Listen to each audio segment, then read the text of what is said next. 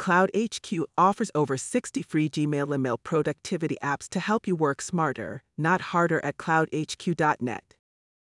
Today's story: Danger. How to spot common phishing attacks.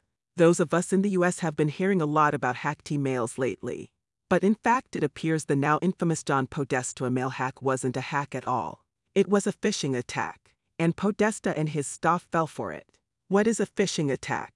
Phishing is the attempt to obtain sensitive information such as usernames, passwords, and credit card details, often for malicious reasons, by masquerading as a trustworthy entity in an electronic communication.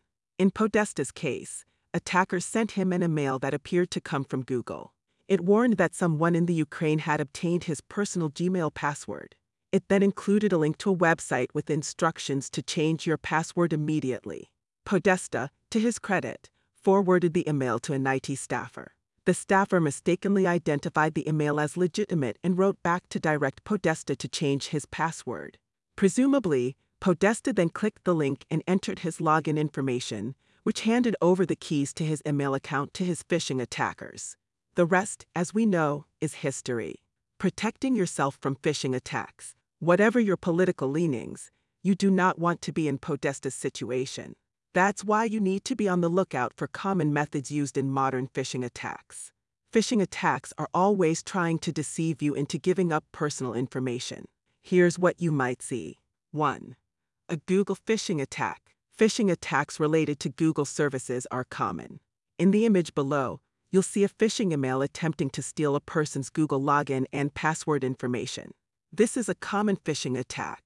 If you click the button, the hackers will ask you to enter your username and password into a bogus login site. If you do, they'll have full access to all your Google services, as what happened to Podesta. 2. A LinkedIn phishing attack. Another example can be about attempting to steal a LinkedIn login and password information. 5 signs that you're looking at a phishing attempt. Here are a few signs that can alert you to a phishing attack. 1. Bogus from email address. Look closely at the from email address of the Google phishing email. And at VGUJ. That's obviously not a valid email for Google. 2. Urgent action required. Many phishing emails urge you to take action right away. The Podesta attack, for example, claimed that someone had already stolen Podesta's account information. 3. Link to a fake website. Take a look at the link in any email you receive by email. Hover over links and buttons if you can. You can often spot bizarre phishing links this way. 4. Any mention of your password. Most services will not ask you to log in with your password by clicking a link in your email. If someone asks for your login information and password, be wary. 5.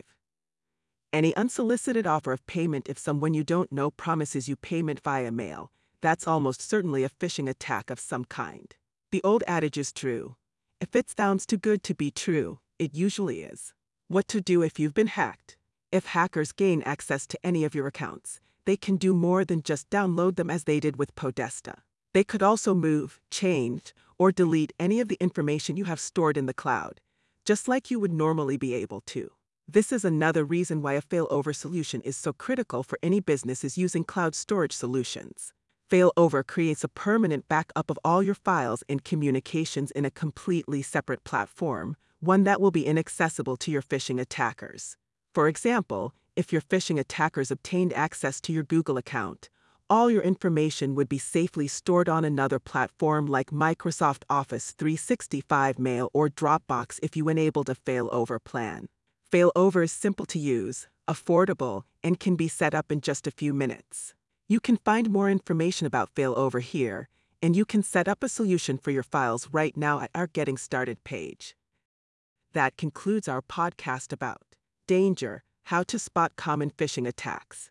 You can find out more by visiting blog.cloudhq.net.